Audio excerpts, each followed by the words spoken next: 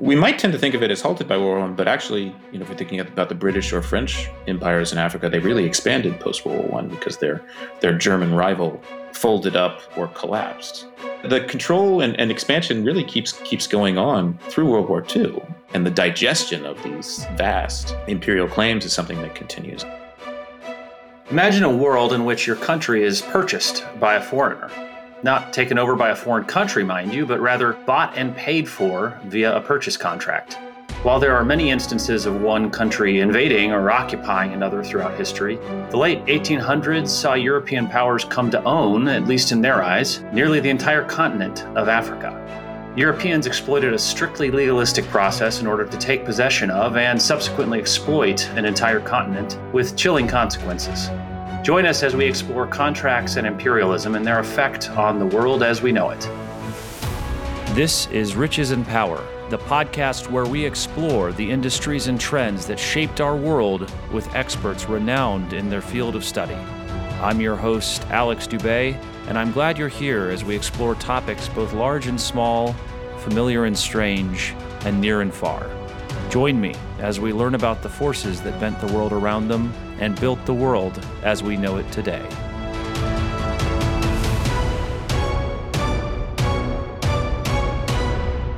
Stephen Press is an assistant professor of history at Stanford and an affiliated member of the Freeman Spogli Institute for International Studies, the Center for African Studies, and the Stanford Center for Law and History.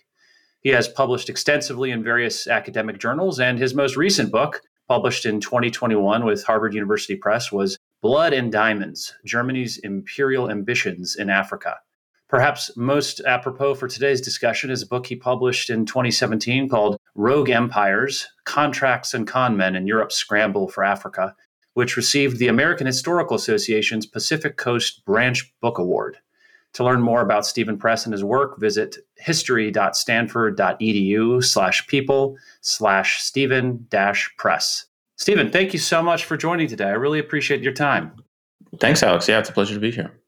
I always like to start with just a level set of sorts to get everybody on the same page, because we talk about a variety of subjects on the podcast, and I am not an expert in all of them, nor are our listeners. And so to start, I was really curious to get a definition from you, because a lot of us grow up learning about colonialism, the 13 colonies and all that.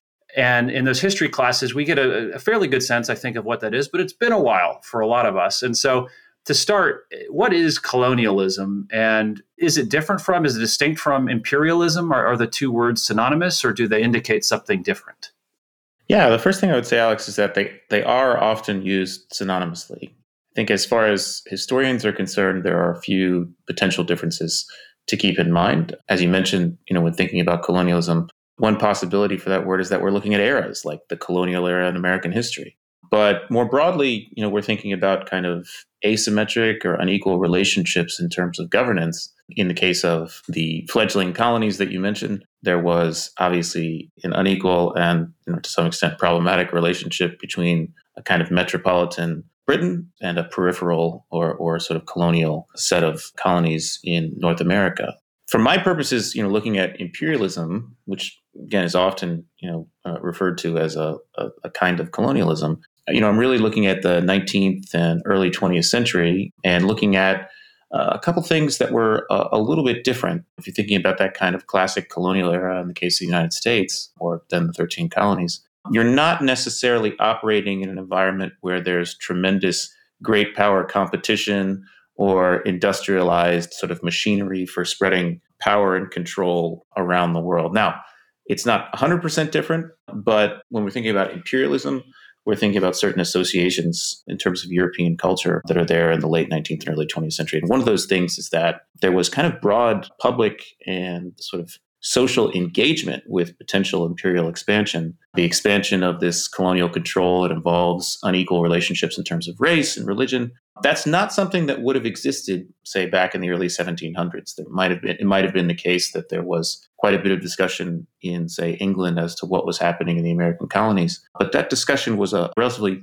thin level in terms of broad engagement, whereas in the late 1800s, early 1900s, a lot of these issues and causes associated with, call it colonialism and call it imperialism, are really being kind of discussed in an almost sort of mass consumer way in terms of newspapers, in terms of politics. It's all kind of at a higher pitch, and presumably the stakes are higher as well when you think about the potential for major calamitous war, global war, really resulting from these imperial rivalries in places like Africa. That sounds a bit like the early colonial era coming into the 1800s. That mirrors in a lot of ways, in my mind, the Industrial Revolution and just the overall shrinking of the world, if you will. And one of my major questions for you was thinking about your work in rogue empires. You really focus on the mid to late 1800s.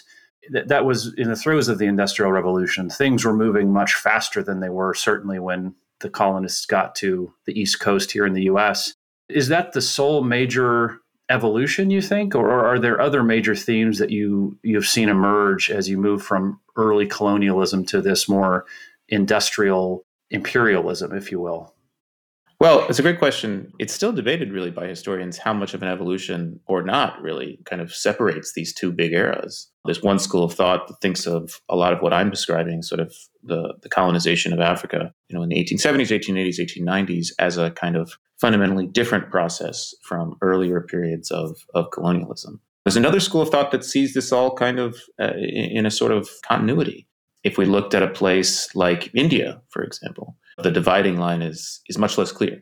I think when the size of the African continent is taken into consideration and the relative lightness of kind of European penetration of the African continent is considered pre-1870s, 1880s, I think that's when there starts to be a notion entrenched that this was something fundamentally different or new, because the speed of it, as you mentioned, a speed assisted by new technologies like steamships, medical technologies, including things like quinine, a drug that made it possible to suppress and in some cases shake off the effects of malaria. These technologies were allowing a kind of rapidity and staggering breadth in terms of expansion that really would not have been thinkable in many cases just 10, 20, 30 years earlier, and certainly not 100 or 200 years earlier. What seemed to stick out with me too, and I wonder if it's a fair distinction, the American colonialism efforts certainly, it seemed like the flavor was markedly different because the intent was for people to go there and live, as opposed to the African imperialism that you focus on seems to really swirl around the intent to go and extract resources. But is that a fair distinction, or is it much grayer than that? Well, that is, I think, a fair distinction. One of the reasons that imperialism starts to be kind of a term in popular use in the late 1800s and early 1900s is that there's a lot of debate about who's really benefiting from this process of kind of European colonial expansion overseas. And this is caught up in a discourse about what you mentioned, which is that in a lot of kind of classic colonial cases from the European perspective, we are talking about settler colonies in which a lot of Europeans are migrating to destinations overseas with a great deal of violence involved, but migrating nonetheless. We think of the United States, we think of Canada, we think of Australia, some of these sort of classic cases. These are settler colonies. They become settler colonies. They have a different ethos in some ways from what is often associated with imperialism, which is kind of a very rapid growth, a growth that's not tied really as much to people as it is to industry, and a growth that's really premised almost from the start on kind of extraction of resources in terms of labor, minerals, the soil, right? So this is arguably a difference, and the debate over its dimensions starts up really immediately, which is also kind of a difference from those earlier eras and areas of settlement that you described. That feels like such a modern argument to debate whether this is people going to live or just extracting resources. That has such a modern flavor. It's kind of surprising that was several hundred years ago. It does indeed, and I think it resonates to some extent with political debate more broadly. I mean, we always have questions in terms of budgets and resource allocation about who's benefiting, what's public, what's private, and a lot of these questions are really kind of consistent throughout European colonial history and into the era that we would describe as kind of the era of high imperialism or new imperialism, as it's sometimes called. So yeah, it's there, and it's tied to different visions too about what life in colonial settings is supposed to look like. Is that an older pre-modern vision, or is it one that's thoroughly modern from the European perspective and in keeping with things like industrialization or kind of a new shaping of the economy and states? You mentioned the steamship, Quinine. I'm sure there were weapons innovations as well. I'm sure there are. You could have an entire hour podcast just talking about the innovations that enabled imperialism. I'm certain of it. But one of the things that we touch on a lot here is the innovations that occurred more in the financial and legal realm. And I find those fascinating. We've talked about consumer debt with a professor named Louis Hyman at Cornell, who actually taught me back in college way back when. And I find these financial and legal innovations fascinating. And I'm curious, did financial and legal innovations help the imperialistic expansion into Africa as much as technological ones? Or how do you think about that? I think it's possible to say they did. In my research, I was particularly interested in really legal innovations, or rather innovative interpretations of law. If you're thinking about finance, there's really no question that in a lot of cases, fairly powerful European financial institutions either kind of sponsored or sort of joined up with a lot of the projects that took place in the late 1870s, early 1880s, and into the 1890s. Innovations that existed there are a little bit difficult to pinpoint. I mean, a lot of what was happening was fairly consistent, again, with that kind of earlier colonial period you're describing. Is that the joint stock companies and things like that, spreading risk? Yeah. Now, if we think about that, it's really interesting. In the early days of classic interpretations of European imperialism, if I'm thinking about the origin of something like the East India Company, it is intimately tied up with innovations in the financial sector. The joint stock company, as you mentioned, really stock markets in the Dutch case. The Dutch East India Company is very intimately tied up in the creation and proliferation of some of the first European stock markets. And another point to mention there is that public debt, which we think about in a kind of tradition that really starts with major European innovation in places like England and the Netherlands. Public debt early on, 1600s, 1700s, is very tied up with colonial machinations, including those of the East India Company. Now, in the period of imperialism, again, so to speak, the legal innovation I'm interested in is sort of creative interpretation of international law and what was possible, as you mentioned in the intro.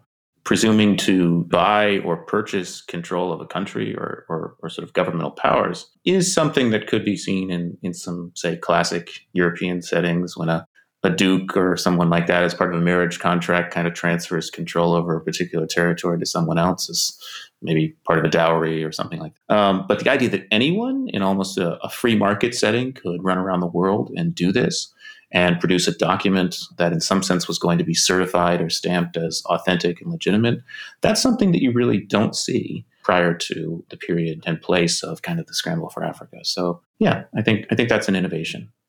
And that idea that really pervades a lot of your work, that kind of fascination with the getting bent around the axle on getting the legal framework in place, I found to be almost funny looking backwards. I mean, it's bizarre looking backwards. And I found myself wondering, why were people going in and making sure that the I's were dotted and the T's were crossed in these contracts prior to strong arming their way into extracting a lot of resources from Africa? That fascination and obsession with the legality of it, I found so fascinating. And from your perspective, why do you think there was such an effort put around, quote unquote, buying that sovereignty over a country as opposed to just taking it? Why did the contract matter? Well, that's a complex question that I've thought about for a while. I mean, I think there are different layers to that. So I'll just kind of, in no particular order, go through some things that come to mind. First thing is that I think to some extent the contracts are about reassuring their authors, their European authors, that is, and their audiences at home, that this is on the up and up, that this isn't necessarily morally corrupt. This is in keeping with kind of a somewhat bourgeois order of property and property transfer that's fairly commonplace in places like England, Germany, France, what have you. It's almost like the moral role that indulgences played during crusades and so forth. Like it's all right because I have this piece of paper. That's a good point. Yeah. I mean, the power of this piece of paper, which in some cases was just shown at a distance, really, rather than really kind of inspected up close. So there's that kind of component to it, but there's also something else that's going on where there's a lot of imitation. Other people have done this in the past, whether governments, kings, companies like the East India Company. If I, as a kind of adventurer or rogue type, can produce something like they've produced, something like what they've produced in given locations, if that's been enough, if that's been kind of the foundation for the sort of expansion you talk about, which is often in terms of violence or conquest, if I can produce these pieces of paper too, how far can I really go with them? Is it something that other governments will be forced to go on record as accepting or tolerating? If they've done it already, can I confront them with a sort of precedent that they can't deny? I think that's part of what's happening too. The other thing is, there is this fascination or obsession with paper documents, contracts, and really pushing the envelope, so to speak, with what can go into those, what can be bought or sold.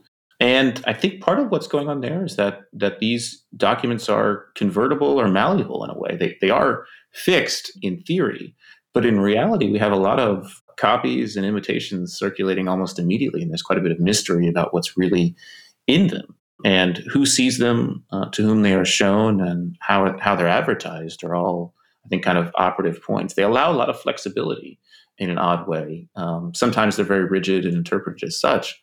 But in other cases, they allow for a lot of license, exaggeration, and they also allow the sort of metropolitan powers, France, Britain, Germany, to kind of remain at a distance and say, all right, these are legitimate proceedings, but I reserve the right to step in if I feel something's going awry, or I reserve the right really to withdraw my legitimation of these documents if I don't like the way something is going in a sort of imperial setting. So breaking these documents down a little bit, first off, they're almost perhaps solely European. Is that right? Why European powers? Why did you not see other parts of the world racing to Africa to project their might onto the continent? Yeah, that's an excellent question. Certainly, it's plausible that had a few things gone differently, the scramble for Africa would not have unfolded by predominantly European means in the 1870s, 1880s, 1890s. Certainly, the Ottoman Empire was established in most of northern Africa prior to the period of great European penetration of the African continent. That's one of the reasons, in part, that this penetration remains pretty peripheral.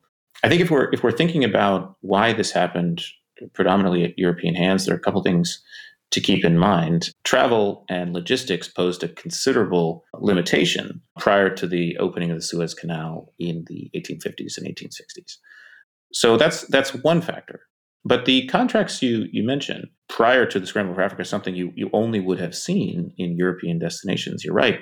In the sort of story that I trace in regard to the island of Borneo, there was a somewhat established practice of transferring governorship or rule over somewhat peripheral parts of the Sultanate of Brunei to figures who were able to provide services, whether in the way of military might or financial assistance or mining or these sorts of things. This was not unheard of in some parts of the world. It's curious, though, to see how it made its way to Africa. And as you mentioned, that was something that was a European trajectory and a European transfer. So you have the confluence of the Suez Canal, the access, the technology, the proximity perhaps that was also enabled by the Suez Canal. And then you had that precedent, and I found that story really bizarre. Sir James Brooke over in Borneo. And in order to understand the story of the scramble for Africa, of all places, you have to jump over to Southeast Asia. How did you make that connection? Well, you're right. It's counterintuitive to say the least. To say the least, yeah. So I think if you take a step back and look backward, right, as you mentioned earlier, it's interesting to try to identify some of those connections, some of the kind of connective tissue, so to speak, between this early colonial period and this period of imperialism. And I think Brooke is one of the connections. He's sort of born into the rule of the East India Company, not just in what we would now consider the Indian subcontinent, but also extending in interesting ways into Southeast Asia. People familiar with the founding of Singapore, for example, will know that kind of agents of the East India Company were running around, again, to use that phrase, and often signing treaties or producing agreements that brought additional imperial control to what was kind of a somewhat private, somewhat public British venture, right? Brooke is one of these people. His father's a judge for the East India Company, again, a company judge, kind of counterintuitive at first from our current sensibility. Brooke is a veteran of the East India Company military, and following an injury from battle, he's really looking for something to do, and he's able to inherit a pretty good chunk of money, buys a yacht, and then sails to the island of Borneo, as one does, to really sort of try to function as a mercenary in relation to an ongoing struggle that exists on this very large island, in which one particular ruler, the Sultan of Brunei, is trying to sort of substantiate and keep control over a peripheral setting in which there's some mineral wealth at stake.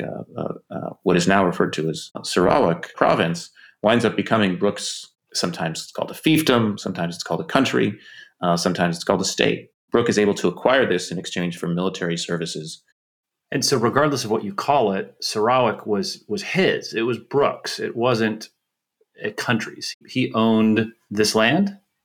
That's the claim he makes, and that's the claim that over time the Sultan of Brunei accepts, Britain accepts, and the rest of the world accepts, including the United States. So certainly if one looks closely, if you look at the paperwork closely, if you could find it, it's going to be difficult to make the case that this is entirely on the up and up or without incident. But Brooke is able to establish throughout the world, really, certainly the European world, but also in addition to that, he's able to establish this unique title as an individual with no particular aristocratic heritage or no particular, financial might like the East India Company. He's able to establish that anyone can do this.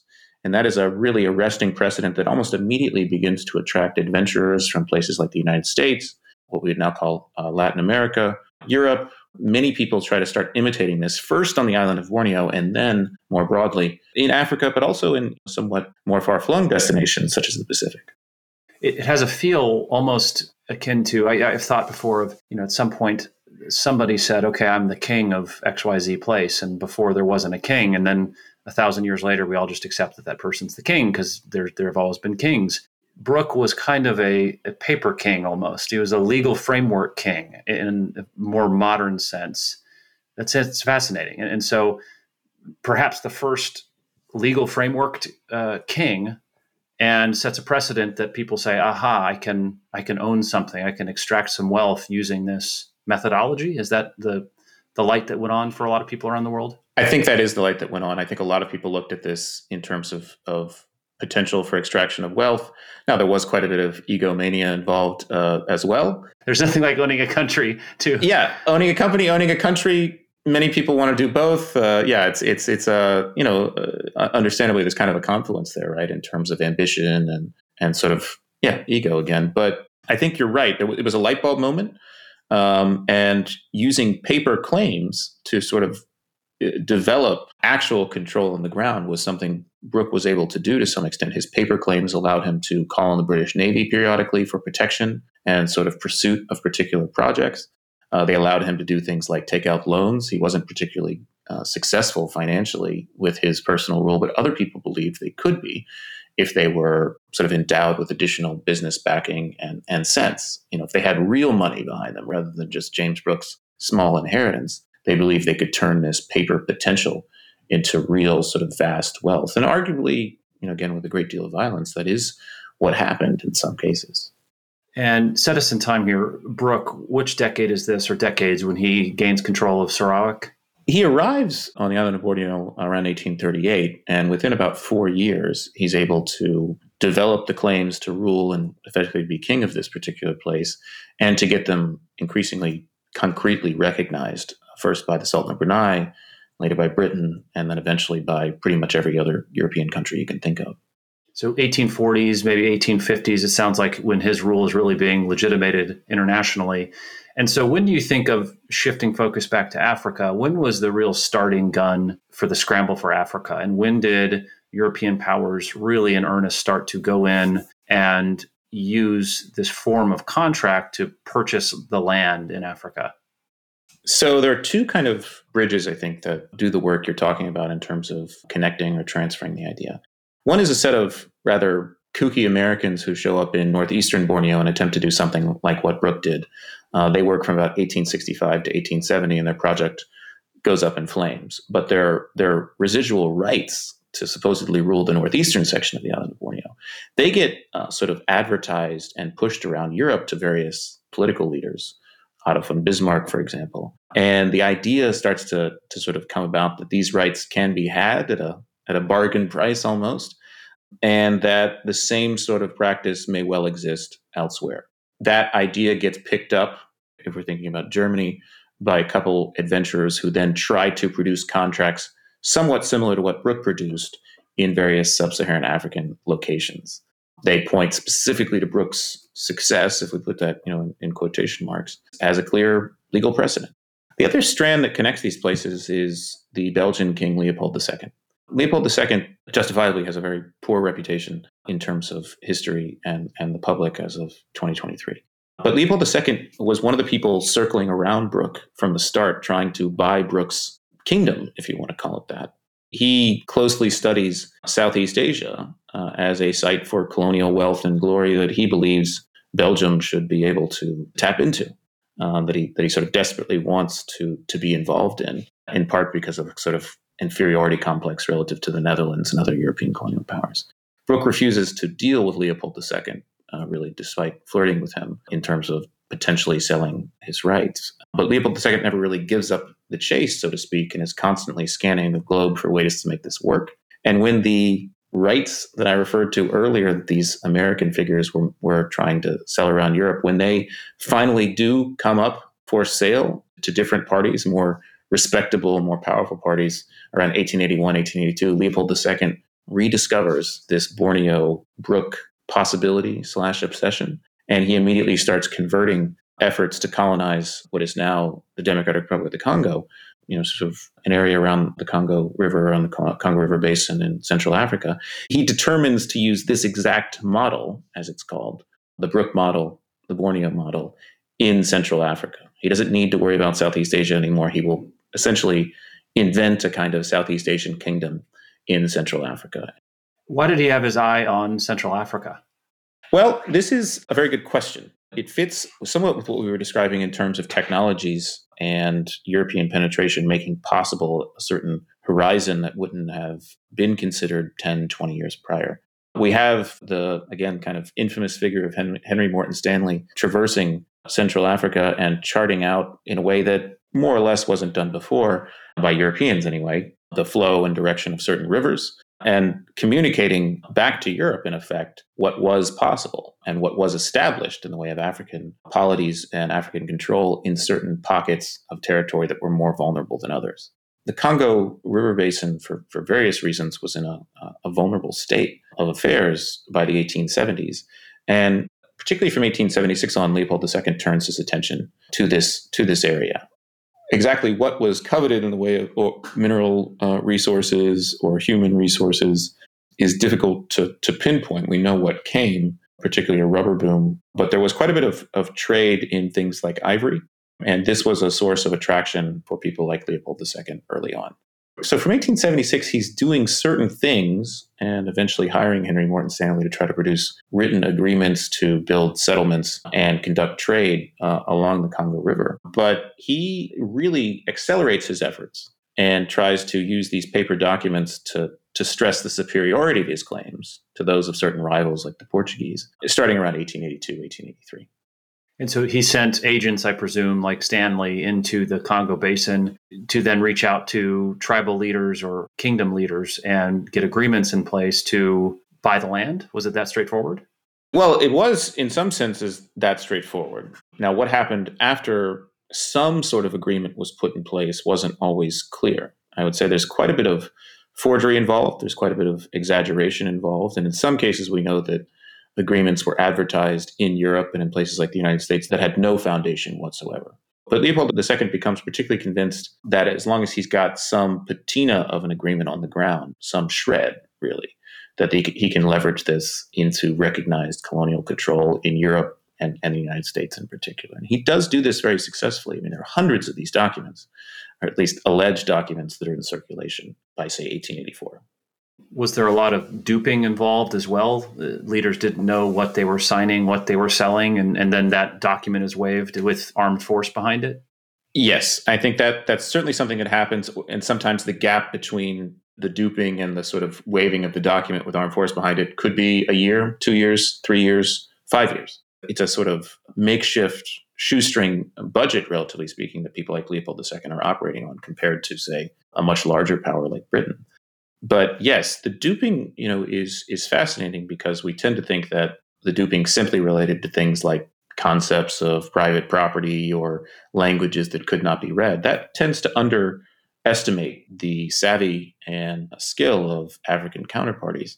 One of the things that happens with the duping is that the actual paper documents that are produced are subsequently, in many cases, forged or fabricated whole cloth to make something that might have been a transfer of property or trading rights or some sort of permission look like a grant of sovereignty, sort of the most powerful kind of control imaginable, and a powerful kind of control that European states and empires become, in their own right, sort of obsessed with over the course of the long 19th century, as historians call it.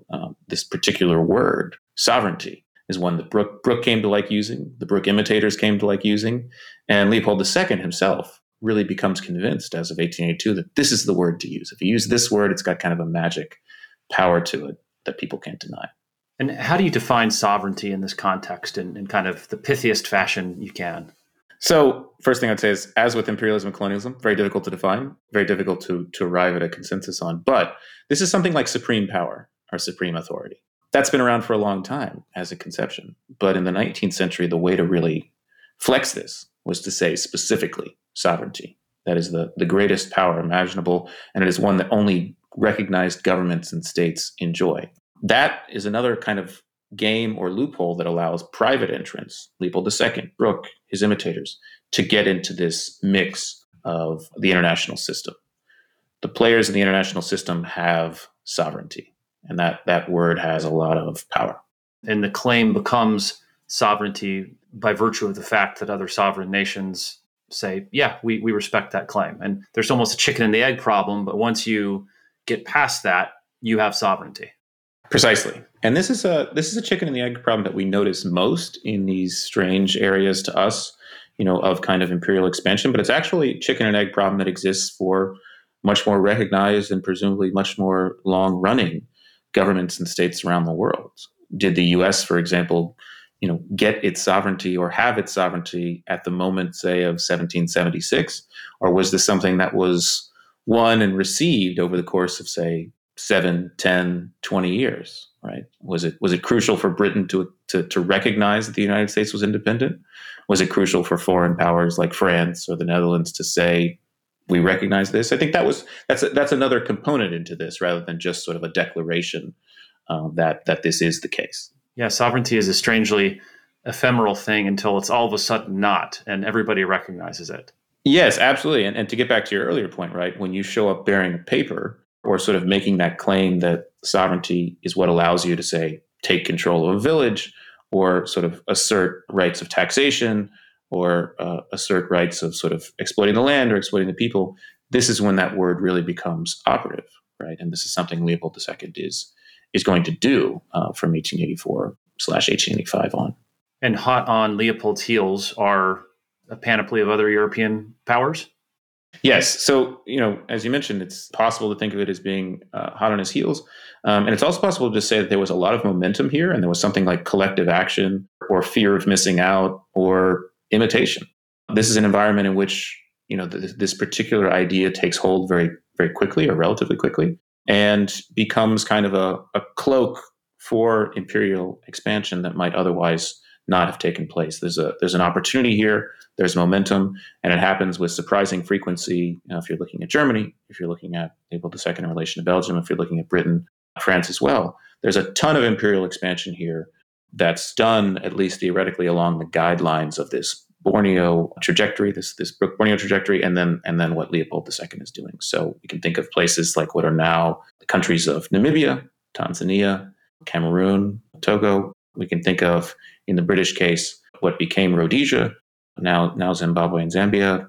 These are places that were developed along very similar lines and with the same kind of notion, that is, private purchases or acquisitions of sovereignty. This is all happening within the span of 5, 10, at most years. So there's almost a gold rush moment, if you will, when everybody says we need to get into Africa. And it seems like it comes to a head pretty quickly with the Berlin Conference in 1884. Was that an effort by the international powers that be to say, hold up, we need a little bit of structure to this? That's how I tend to see it. I mean, I think it's not wrong to look at it, as is often done, and say this was the carving up of Africa. Certainly that's true in terms of European leaders gathering and pretty much universally saying this will happen. But you can also think of it as an attempt to put some sort of structure into place for an event that was happening already, in many cases without the sort of express consent or superiority of recognized European governments, Paris, Berlin, London, what have you. It's an attempt to put structure around this and to say there will be some guidelines. There will be guidelines that are meant to avoid major great power conflict. Wars between France and Britain, for example, at that time were still quite conceivable. And in fact, they do come to a near war in what is now the Sudan. They come to a near war, Britain and France do, in the 1890s. Do you think it's fair to say that the Berlin Conference was perhaps even more to stave off wars than it was to apply structure to the scramble for Africa? I do think it's possible to hold both those interpretations simultaneously. Again, one of the things that's really interesting to think about is that this Berlin Conference was broadly kind of consumed and talked about by the public in a way that previous European congresses and conventions just weren't. There's a socialist interpretation of this at the time, and socialism is a pretty powerful political presence in Germany and elsewhere. That interpretation says that this could actually be an effective way to avoid or ward off war that would be disastrous. For my purposes, what was interesting was to look at the rules that were being laid down here and to look at the approval on a wide basis of all these sort of private adventurer type projects that were taking place in Africa. And to say that all of these European governments really simultaneously were signing off on a series of projects, all really purporting to do the same thing, to draw on this Borneo precedent. That kind of collective action component of it was really interesting to me. And I'm guessing here, but I'm guessing there were no African governments represented there. Is that right? That's right. I think with a slight qualification that there were African figures and African actors in terms of the political process in places like what became German East Africa, in the case of Northern Africa. There were a few African figures in Berlin at the time of the Berlin Conference. They were on the periphery of the conference. They were not enjoying a seat at the table, as you mentioned. So their voice didn't matter in the same way as European leaders sort of arranged it, right? So I think for practical purposes, that's correct. They're not there. They are invisible, and you really only find them in terms of faint traces, how they're being arranged and used for the purposes of substantiating certain claims against others. That's mostly their purpose is to, from the European perspective, is to act just as those paper documents do, just as legal arguments do, to act as a basis of substantiating the superiority of one claim over another. And because we know Europeans love documents by this point, the General Act, this document came out of the conference. What did that say? What did that set up?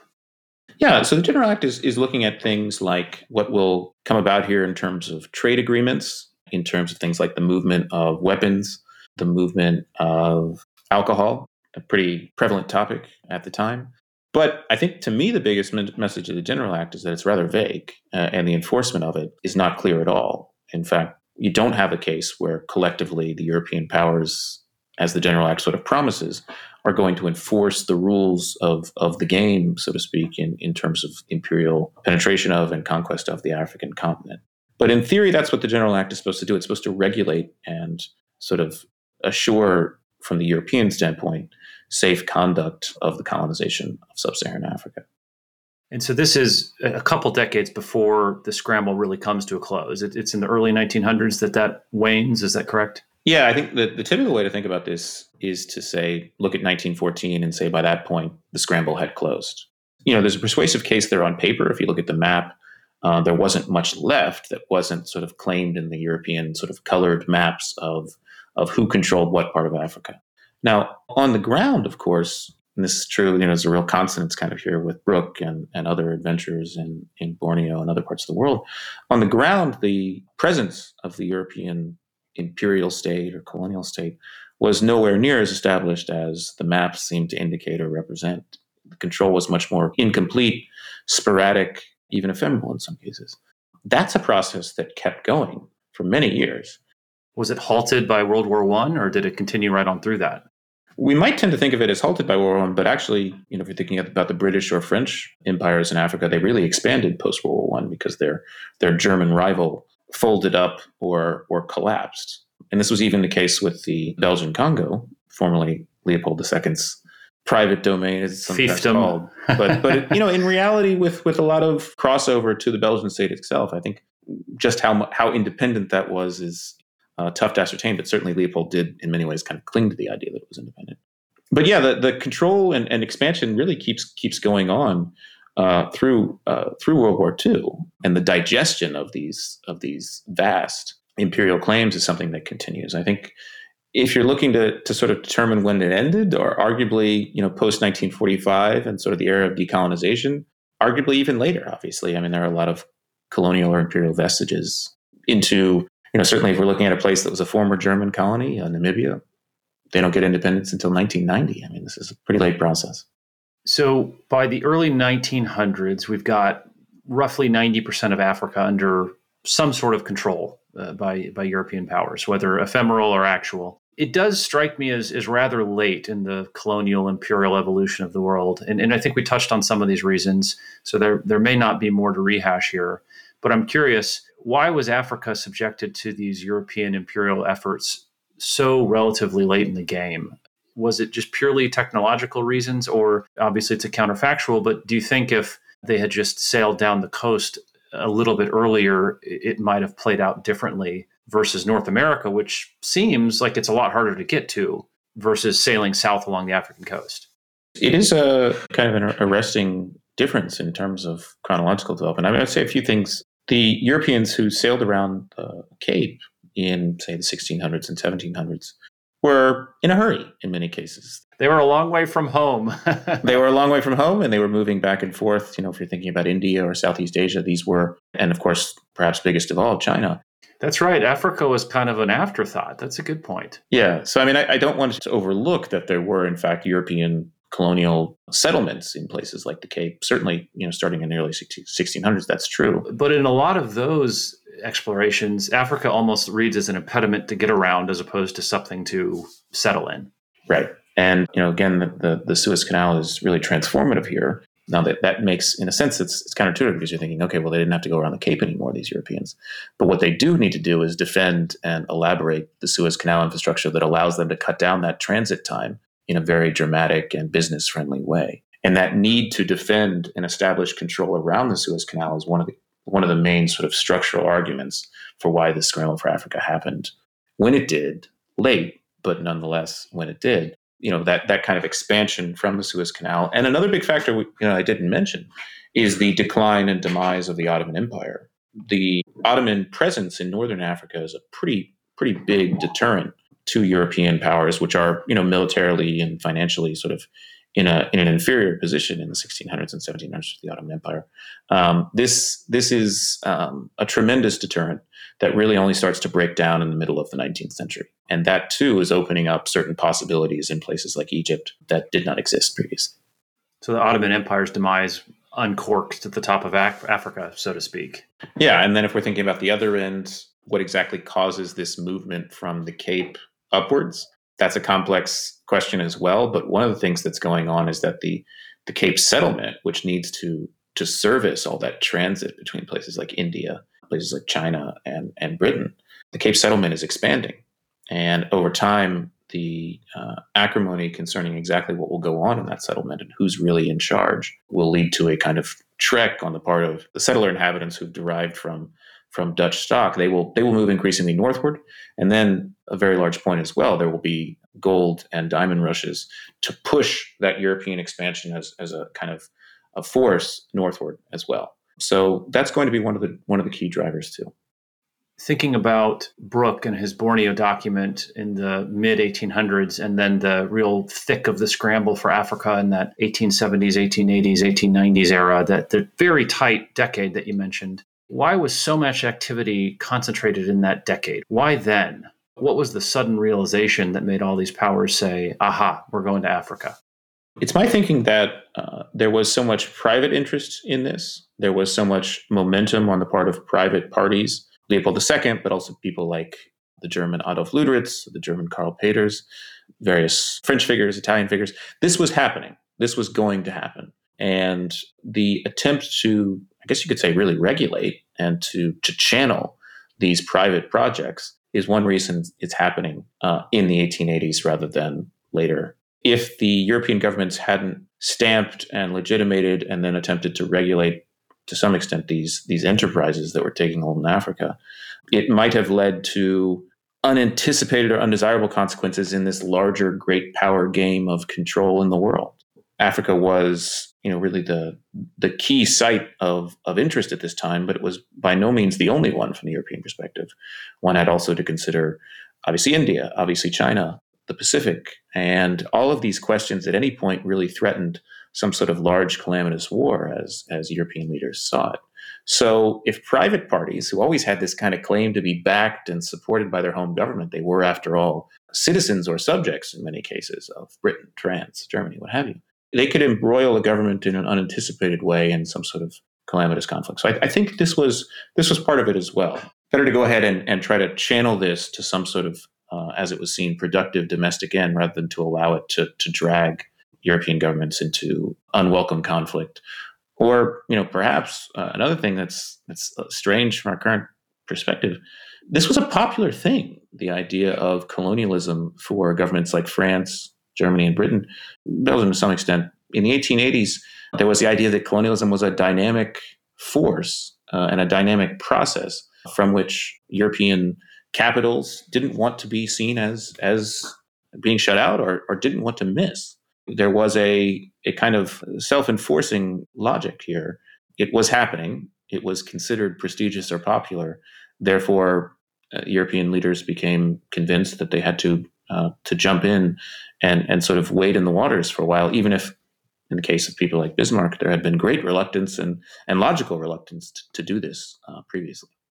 But the leaders, it sounds like, were pulled by private enterprise rather than the other way around, which I suppose, thinking back to the American colonies, is somewhat similar, right? You had these rights granted to colonists to go to colonies, and it's kind of a private enterprise that then pulls in big governmental powers. But I'd always thought of it the other way. I'd assumed that it was governments pushing into Africa. Well, I think you're right. It rhymes in a lot of ways with other eras of colonialism, past and present. I think it's if a traditional European or American or any other government is successful at convincing us that they directed this process, then that's a powerful and helpful tool for them. But I do think it was a process in which they were dragged and pulled as much as anything else. And I do think that's one of these consistent things we see not only in the era of imperialism that we're talking about here, but more broadly with colonialism. The private pull, the unanticipated consequence, the way things change over time, it's all there. One of your classes at Stanford, which I really chuckled at, is called How to Start Your Own Country, Sovereignty and State Formation in Modern History. I would have taken that class. I love the title. There's this sense that I have, at least, that a country is something it's above the law, right? It creates laws. And so a country is this kind of almost semi-magical thing that exists, as we were talking about earlier, only because other countries agree that it exists. And looking at Africa in the 1800s, that seems to have been totally erased in a lot of ways. You had these sovereign countries, or if they weren't countries, they were certainly tribes or leaders or kingdoms, and they were just wiped off the map essentially by European powers going in and, whether legitimately or not, getting a document that said that this land is now ours. And so I wonder, as you've looked at and studied this idea of sovereignty, have you come to think differently about that idea of sovereignty? I have. To your point, I think certainly in the 1880s or 1890s, there were a lot of people in Europe in kind of the legal profession or in the halls of power who were saying, okay, this sort of phenomenon with private adventurers and contracts purporting to buy sovereignty, it's something that maybe can happen in a place like Borneo or sub-Saharan Africa, but that would never be allowed or never really take place in more established and, as they called it, civilized parts of the world. I think it's more complicated than that. I think they were denying that there's a kind of long-standing, deeper problem here with how states, as you mentioned, come to get started and what they base their rights to rule on. I think if you change your perspective from kind of the typical narrative about declaring independence or something like that in And if you look more at, say, old Europe, in which contracts switching hundreds of thousands of people's political location or royal marriages involved quite a bit of territorial swapping, then things start to look different. These are old practices that really didn't necessarily go away. I mean, I grew up in the United States, learning about things like the Alaska Purchase, Louisiana Purchase of the Danish Virgin Islands in 1917. There's a real kind of strand here that continues in terms of equating a certain amount of money with political control or control over a territory and the people who live there. We never talk about in history class whether or not and who lived in Alaska when the United States bought it. Yeah, you're absolutely right. I think kind of the erasure there is something that we see, kind of as you think about a continuity again between a place like Alaska and a place like Sub-Saharan Africa in the 1880s. The people are often erased, and these are configured as sort of movements or transfers of property, sovereignty, and things like mineral rights or whatever. But one of the things that's also being brought to bear here is the power that this word or political control supposedly grants, power over people's lives, legal power, jurisdiction, basically. And this is something I think that we don't have a clear stance on. I think, in our culture, I mean, a couple of years back, maybe 4 at this point, President Trump, floated the idea of purchasing Greenland. Who exactly Greenland belonged to? Again, I'm using terms that came up a lot, right? Like, what do the people there have in the way of rights? Who would be the responsible party to negotiate with, the Greenlanders or their sort of, somewhat colonial home state, Denmark, right? So this is just, I think, kind of an unresolved vestige. Like, what's property and what's not? Is political control or sovereignty, again, a kind of property or asset that can at given times be monetized or spun off or traded, really. Now, the colonial era I'm talking about was not one of equal or fair trades. There's no doubt about that. But the legal idea here, I think, remains a little bit harder to really kind of dismiss if you're looking at history over the broad span of the last several hundred years.